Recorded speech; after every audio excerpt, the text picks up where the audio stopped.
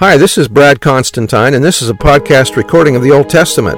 Although this is not an official recording of the Church of Jesus Christ of Latter-day Saints, every effort's been made to be as doctrinally accurate as possible. I'll be using for the text the Joseph Smith translation of the Old Testament, along with many commentaries from general authorities of the Church, BYU professors, Bible scholars, and others. This format will be very detailed, and so if you want a deep analysis of the Old Testament, you come to the right place. Thanks for your attendance. Hi there, welcome back. This will be for a new book, the book of Nahum. I'm going to read the heading about this book, and then we'll get into chapter 1. Nahum was a contemporary of Zephaniah, Habakkuk, and Jeremiah. He prophesied in Judah sometime between 663 and 612 BC.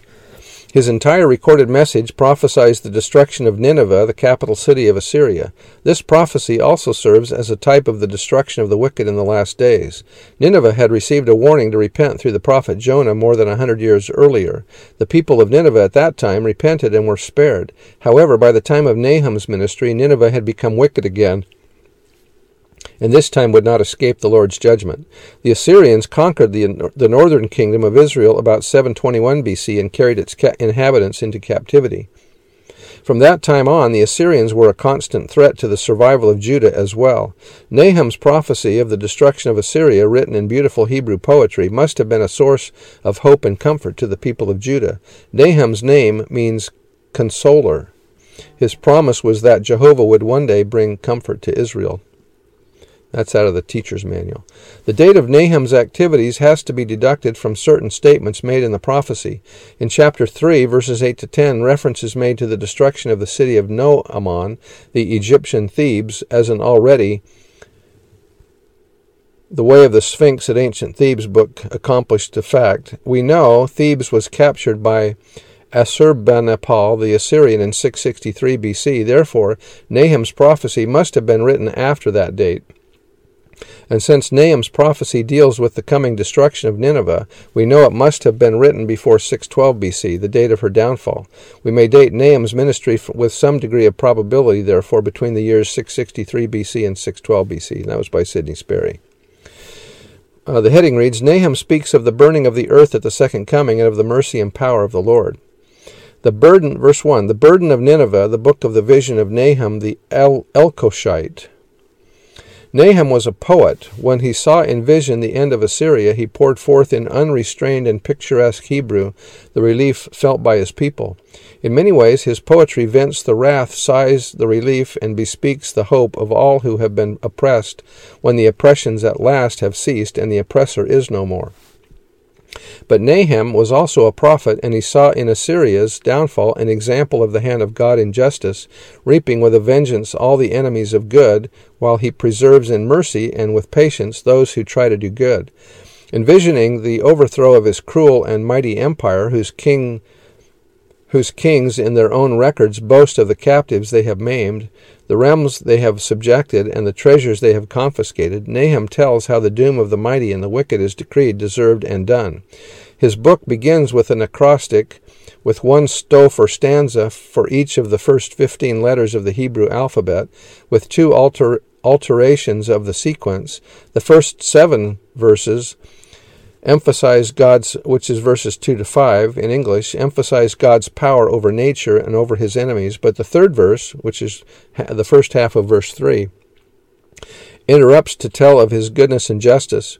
The second 7 strophes or stanzas emphasize his power over all enemies and evils, but again tells by contrast in the third of the series, verse 7, of his goodness and his mercy to those who take refuge in him. The 15th and final strophe or stanza, verse 10, provides a summary and a transition to the next subject to be treated, the castigation of Nineveh. Assyria and Judah are alternately addressed in the next poem, verses 11 to 14. The one is to be punished and the other to be redeemed. It concludes with a hopeful verse speaking of a peaceful age in terms that seem to herald the messianic age when all oppressors shall have ceased. And that was by Rasmussen. Verse 2, God is jealous, and the Lord revengeth. The Lord revengeth, and is furious. The Lord will take vengeance on his adversaries, and he reserveth wrath for his enemies. The Lord is slow to anger, and great in power, and will not at all acquit the wicked. The Lord hath his way in the whirlwind, and in the storm, and the clouds are the dust of his feet. He rebuketh the sea, and maketh it dry, and drieth up all the rivers. Bashan languisheth, and Carmel and the flower of Lebanon languisheth. The mountains quake at him, and the hills melt, and the earth is burned at his presence, yea, the world and all that dwell therein. Who can stand before his indignation, and who can abide in the fierceness of his anger? His fury is poured out like fire, and the rocks are thrown down by him. The Lord is good, a stronghold in the day of trouble, and he knoweth them that trust in him. But with an overturning flood he will make an utter end of the place thereof, and darkness shall pursue his enemies. What do ye imagine against the Lord? Will he make an utter end? Affliction shall not rise up the second time. For while they be folden together as thorns, and while they are drunken as drunkards, they shall be devoured as stubble fully dry. There is one come out of thee that imagineth evil against the Lord, a wicked counselor. Thus saith the Lord, though they be quiet, and likewise many, yet thus shall they be cut down when he shall pass through. Though I have afflicted thee, I will afflict thee no more. For now will I break his yoke from off thee, and will burst thy bonds in sunder.